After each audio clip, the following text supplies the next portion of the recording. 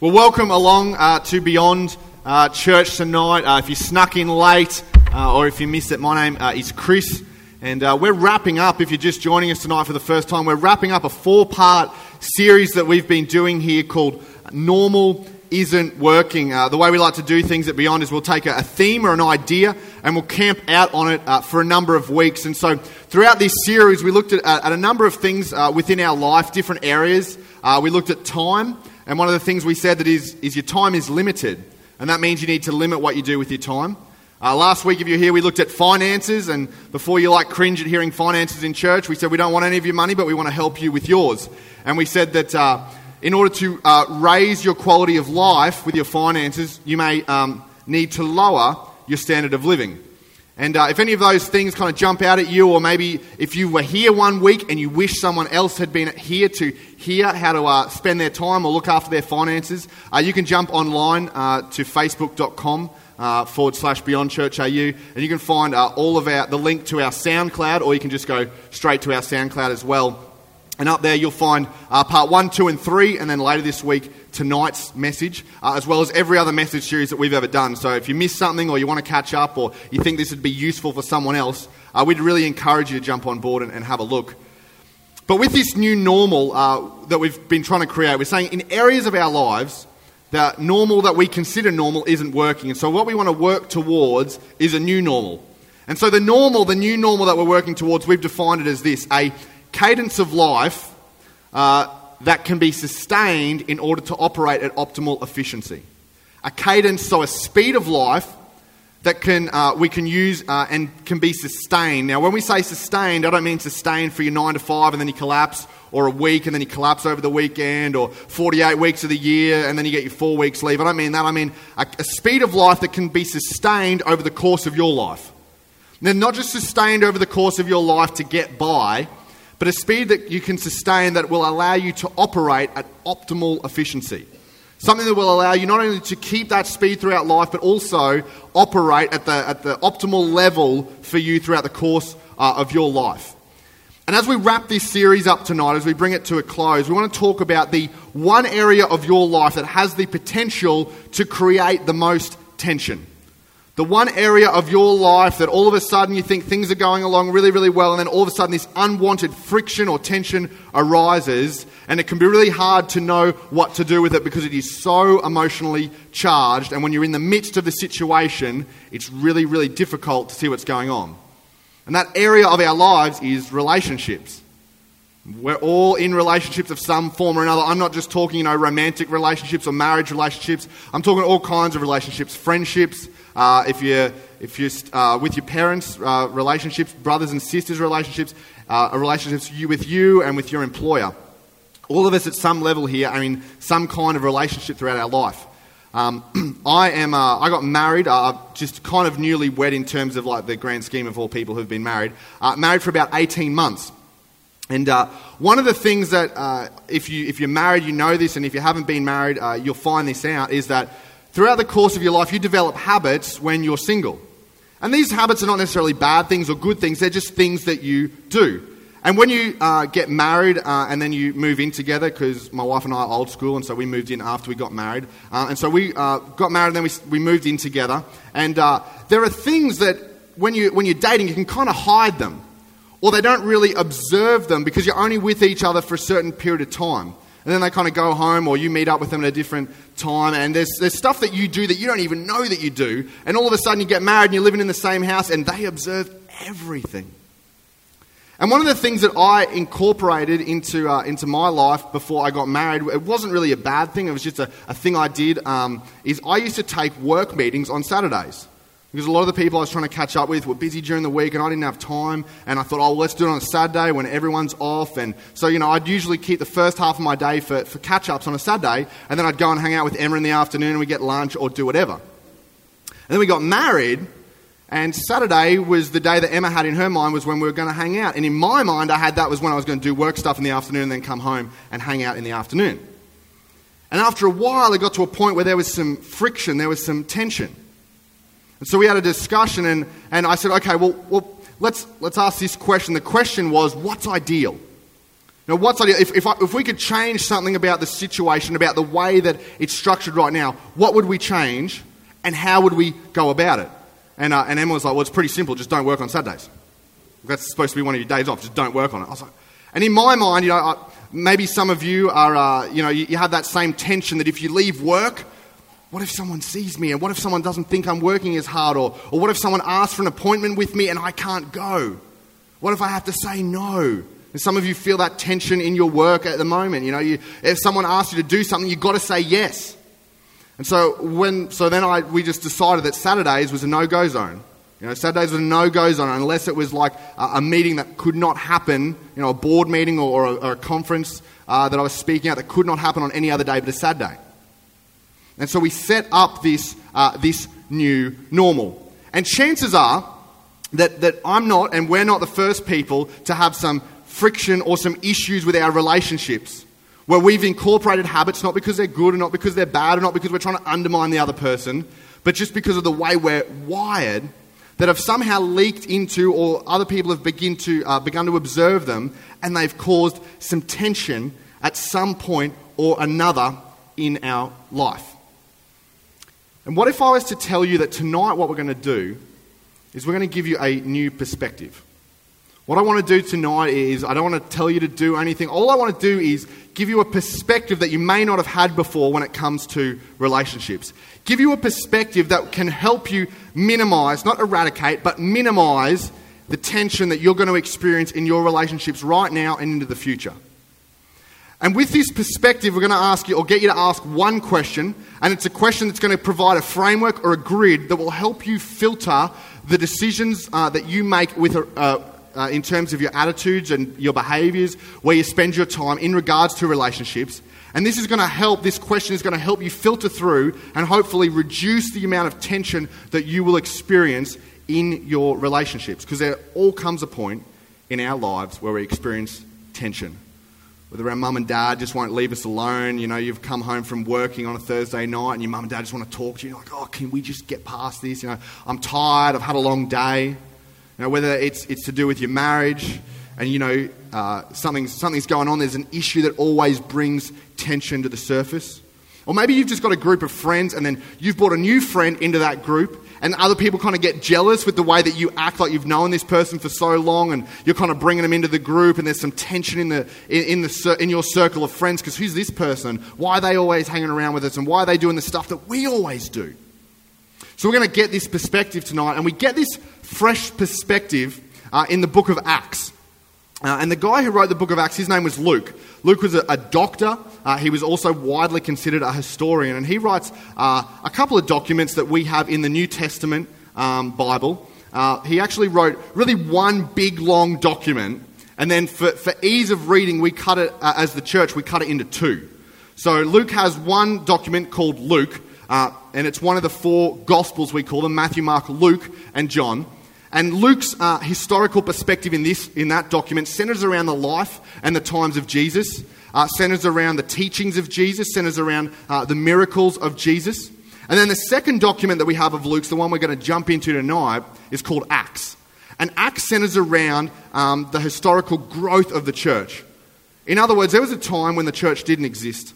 And Luke, the book of Acts, within that, Luke talks about when the church first began and how the church began to grow and spread throughout regions around the Mediterranean rim. And so we pick it up tonight, and we're going to get to a point that you might not consider it, but I actually consider it one of the most controversial passages in the New Testament. And it's controversial probably more for church people than it is for non-church people. But it is super controversial, or I think it is anyway. And so we're going to lead in up to this tension point. And then we're going to understand, and then there's going to be the tension where this discussion takes place. And in it, I think one of the most controversial parts in the New Testament. And then we're going to examine why this controversial issue happened and why the response took place. So we're picking up in Acts chapter 6, verse 1. It'll come up on the screen, but if you've got your smartphones or you just want to download the YouVersion Bible app, you can pull it up straight away so you can read along. It says this: as the believers rapidly multiplied, there were rumblings of discontent. So the church went from a couple of hundred to overnight thousands of people. And we're talking sort of 3,000 to 4,000 people just overnight, bang. At the point that Luke's writing this, there's probably, it's been a couple of years, there's probably conservatively, we estimate, 20 to 25,000 people in the church.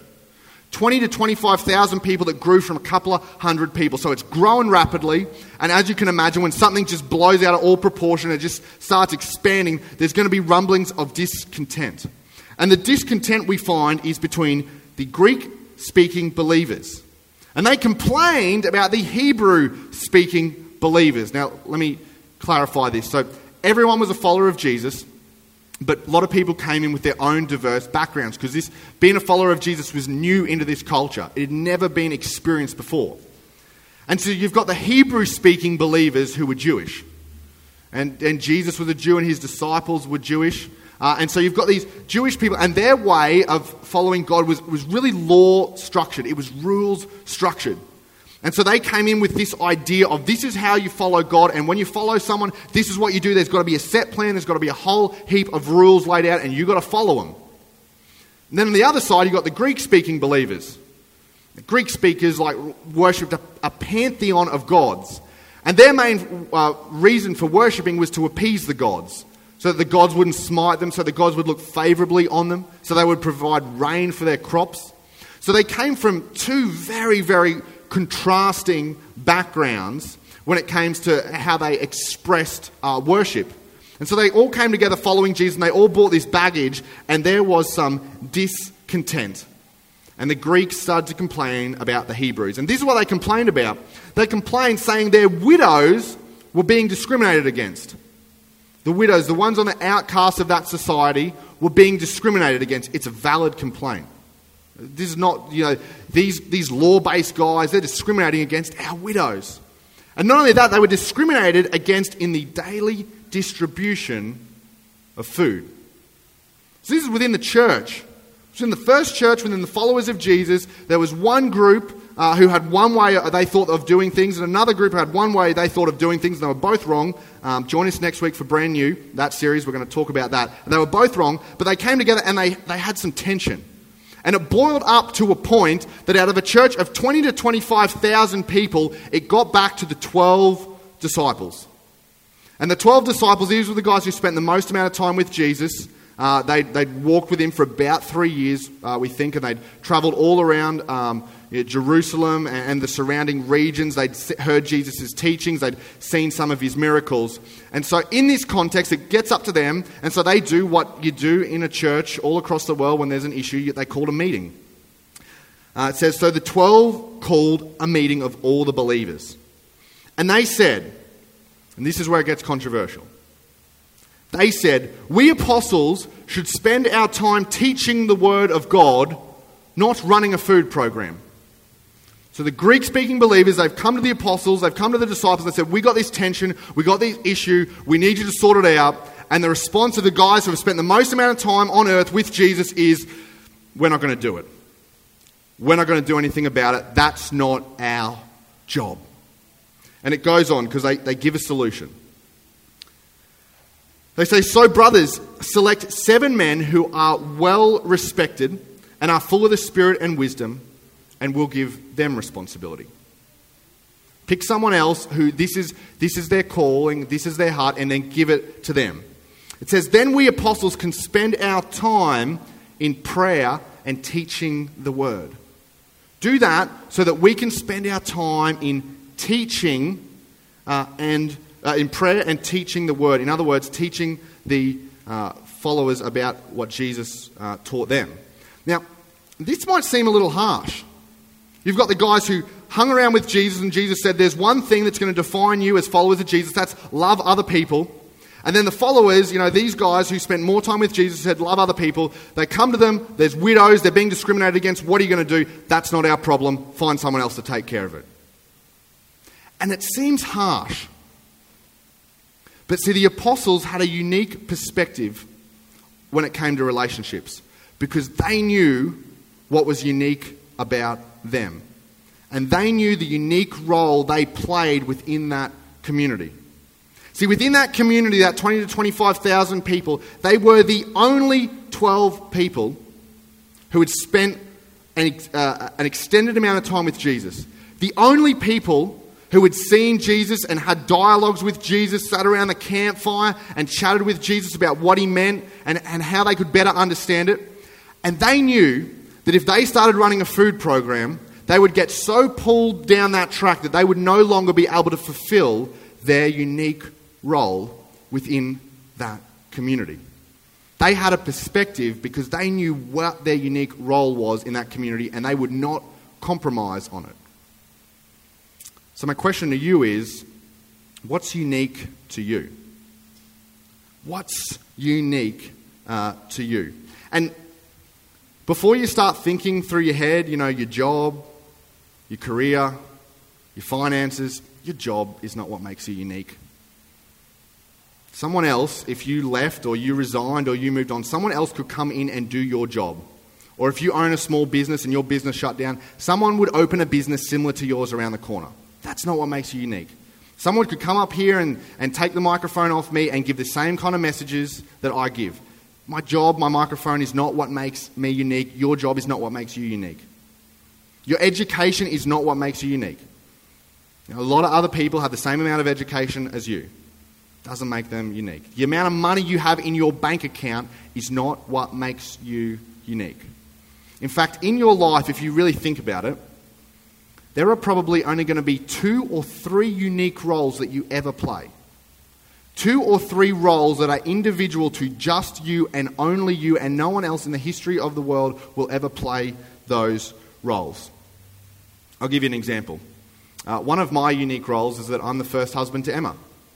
No one else in the history of the world will have a claim to be the first husband of my wife. No one else ever will. That is one of my unique roles. So the question is, what is your unique role? And we have this thing at Beyond, because we believe that church should be helpful, whether you're a believer or not a believer. So we have this thing called For Monday.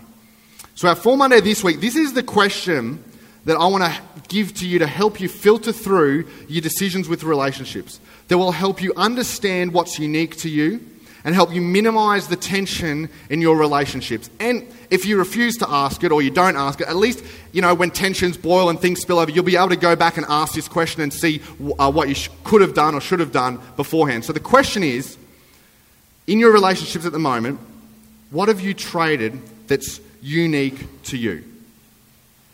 What have you traded that's unique to you? And in the future, if you're in a relationship, the way to phrase this question is, by doing this, will I trade what's unique to me? For me, that looks like, if you're having trouble, for me, this looks like when it's applied, hey, Chris, can we catch up on Saturday for coffee? Will I be trading what's unique to me? No, that's my day with Emma. Sorry, we can't do that. How about another day during the week? What's unique to you? And right now, what are you trading for what's unique to you? And if you're pushing back, if you're like, I don't know if I am trading anything. I don't know. Maybe here's just a couple of 3 things that you can begin to see. Maybe if there's been a point of your life, or maybe you're in it right now where you're functioning at that idea of such a suboptimal level that you can't see what a new normal would look like. Here's 3 things that you can begin to know that you've traded what's unique to you for something else. If you've traded what's unique to you, you constantly repeat promises to do better. You constantly, I'm sorry I missed it. I'm sorry I missed, I know I should have been there. I promise next week it'll be better. I promise next time that I won't be late. I promise next time that I won't get called into work, that I won't say yes to me. I promise it'll be better. Maybe for you, one of the symptoms is that you are chronically absent from important events. Birthday parties, you're not there. Recitals, you're not there. You're late sometimes if you ever show up. You're not at sporting events. You miss date night. You're constantly rescheduling. Everything's coming up, and you're chronically absent from important events. The last one, you point to the past. You point to the future in order to make up for the past. Trust me, in the future it'll be okay. I know we're not spending a lot of time together now. I know there's some things that are causing us tension now, but trust me, just wait until the future. Just wait until another year, another 2 years, another 3 years. Just wait until we're set up and it will be okay. You point to the past, you point to the future in order to excuse or make up for the past. And if you've ever been in that situation, you know that when you get to the future never comes. And so you are constantly pointing to the future in an attempt to make up for the past. So what are you trading that's unique to you? In your family relationships, in your relationships with other believers, in your relationships with people who don't go to church, in your relationships in your workplace, what are you trading? And how would your life look differently if just for 1 month, just imagine this for a second, this is weird, a little bit weird, you don't have to close your eyes if you don't want to, but just imagine for a second that for 1 month you didn't trade on what was unique to you. For 1 month you asked the question, is this going to benefit what's unique to me, or by doing this thing, will I be trading on what's unique to me? Just for a month. Just imagine what your unique relationships would look like if for 1 month you didn't trade what was unique to you. How would your family look different? How would your church look different? How would your world look different? This is just for the Christians, this next 30 seconds. If you're not a follower of Jesus, that's cool, you can listen in, but this one is specifically for the Christians. How would your world look different if you created space for your unique relationship with your Saviour? How would your world look different if you created space just for a month for your unique relationship with your Saviour? Beyond exists and will always exist as a church for unchurched people. That's what we will always be about. In fact, one of the things that we say at Beyond, one of the core values we have that we value more than anything else is we say that we will do anything short of sin to reach people who don't know Jesus. We will do anything short of sin to reach people who don't know Jesus. And when we as followers of Jesus don't create space in our lives through our unique relationship with Jesus, that sounds really good. That sounds really good to us and it makes us feel happy. But what it looks like when we don't create space, we say things like, we will do anything short of sin. But what we actually end up doing and what it looks like in application is we will be known as, we will do what's comfortable, what's convenient, and what's easy to reach people who don't know Jesus. When we don't make space in our lives through our unique relationship with Jesus, we will do anything short of sin to reach people, turns into we will do what's comfortable, what's convenient, and what's easy to reach people who don't know Jesus. Because I don't have space in my life to do anything that inconveniences me. I don't have space in my life. I haven't carved that time out for that unique relationship with my Saviour. But the good news is we don't have to be a community that is just, that lets that be the norm. And we don't want to be a community that lets that be the norm. See, when you begin to understand what your unique relationships are, and when you're a follower of Jesus and you acknowledge that your unique relationship, you need to create space for your unique relationship with your Saviour, then you get to be a person who is known and who, when people look in, they say, you know what, I don't necessarily buy what that church is about, but I know they love Jesus so much. I know they are willing to do anything to reach people who don't know Jesus. They are willing to come out for coffee with someone. They are willing to, if someone needs a ride because their car's broken down, these guys go above and beyond to show the community that they love other people. Could you imagine if the only thing or the only reason that people said, I don't want to go to that Beyond church was because that they believe Jesus is the Son of God? Could you imagine a world where the only reason that people push back against the church and the only reason that people pushed back against Jesus was because we loved them so much, but they just couldn't buy that Jesus was the Son of God? When we begin to make space in our lives through our unique relationship with Jesus, and we do anything short of sin, the only reason people don't want to go to church or people don't want to have anything to do with Christians is not because we love them too much, not because we care for them too much, not because we're willing to do anything short of sin to reach them. It's because they're like, I buy everything just except for the Jesus guy. That's the only reason. It's the only thing, the Jesus guy. And so as we wrap this up, the main point, if you took nothing away, if you fell asleep, if you were looking out the window, is this. When it comes to creating a new normal in your relationships, don't trade what's unique to you for something someone else will eventually do. Don't trade what's unique to you, those 2 or 3 relationships that are unique to you, for something someone else will eventually do. And if you're a follower of Jesus, a relationship with Jesus has got to be up there with those unique relationships. And in case you're still not 100% sure, in case you're not sure of what life will look like if you refuse to, whether you're a Christian or not a Christian, create space for those unique relationships if you trade on. I wanted to finish in the last minute with an email that was leaked in 2008. And I understand this is an organisational email, I get that, but this is what happens when you begin to trade on what's unique to you. And this email is between the chairman at the time of Starbucks, his name is Howard Schultz, and the CEO at the time of Starbucks, his name is Jim Donald.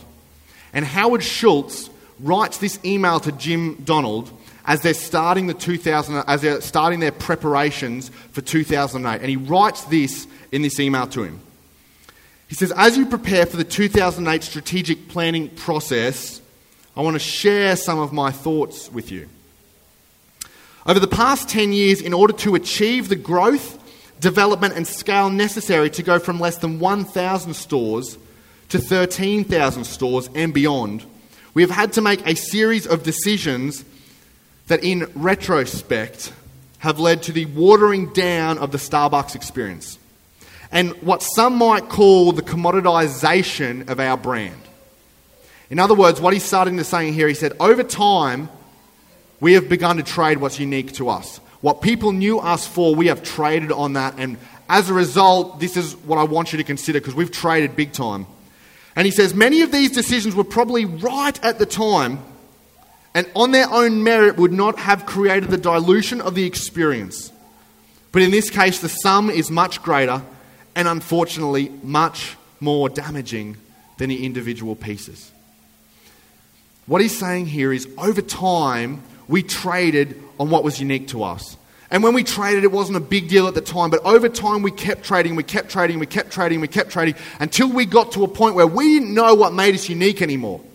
And we didn't know what set us apart from anyone else, and we had traded so much and so far that we weren't sure how to get back to what was unique to us. And although this is an organisational example, that's what can happen with us. And that's what can happen with you if you don't begin to understand and think about what's unique to you. What 2 or 3 roles do you have that's unique to you? Because I know you don't want to get 5 or 10 years down the track and have traded on so much that you don't actually know what's unique to you anymore. But tonight you can begin to start to take the steps so that you don't ever trade what's unique to you. So first of all, determine what's unique to you. Figure out what you're trading for what's unique to you. And secondly, stop trading it.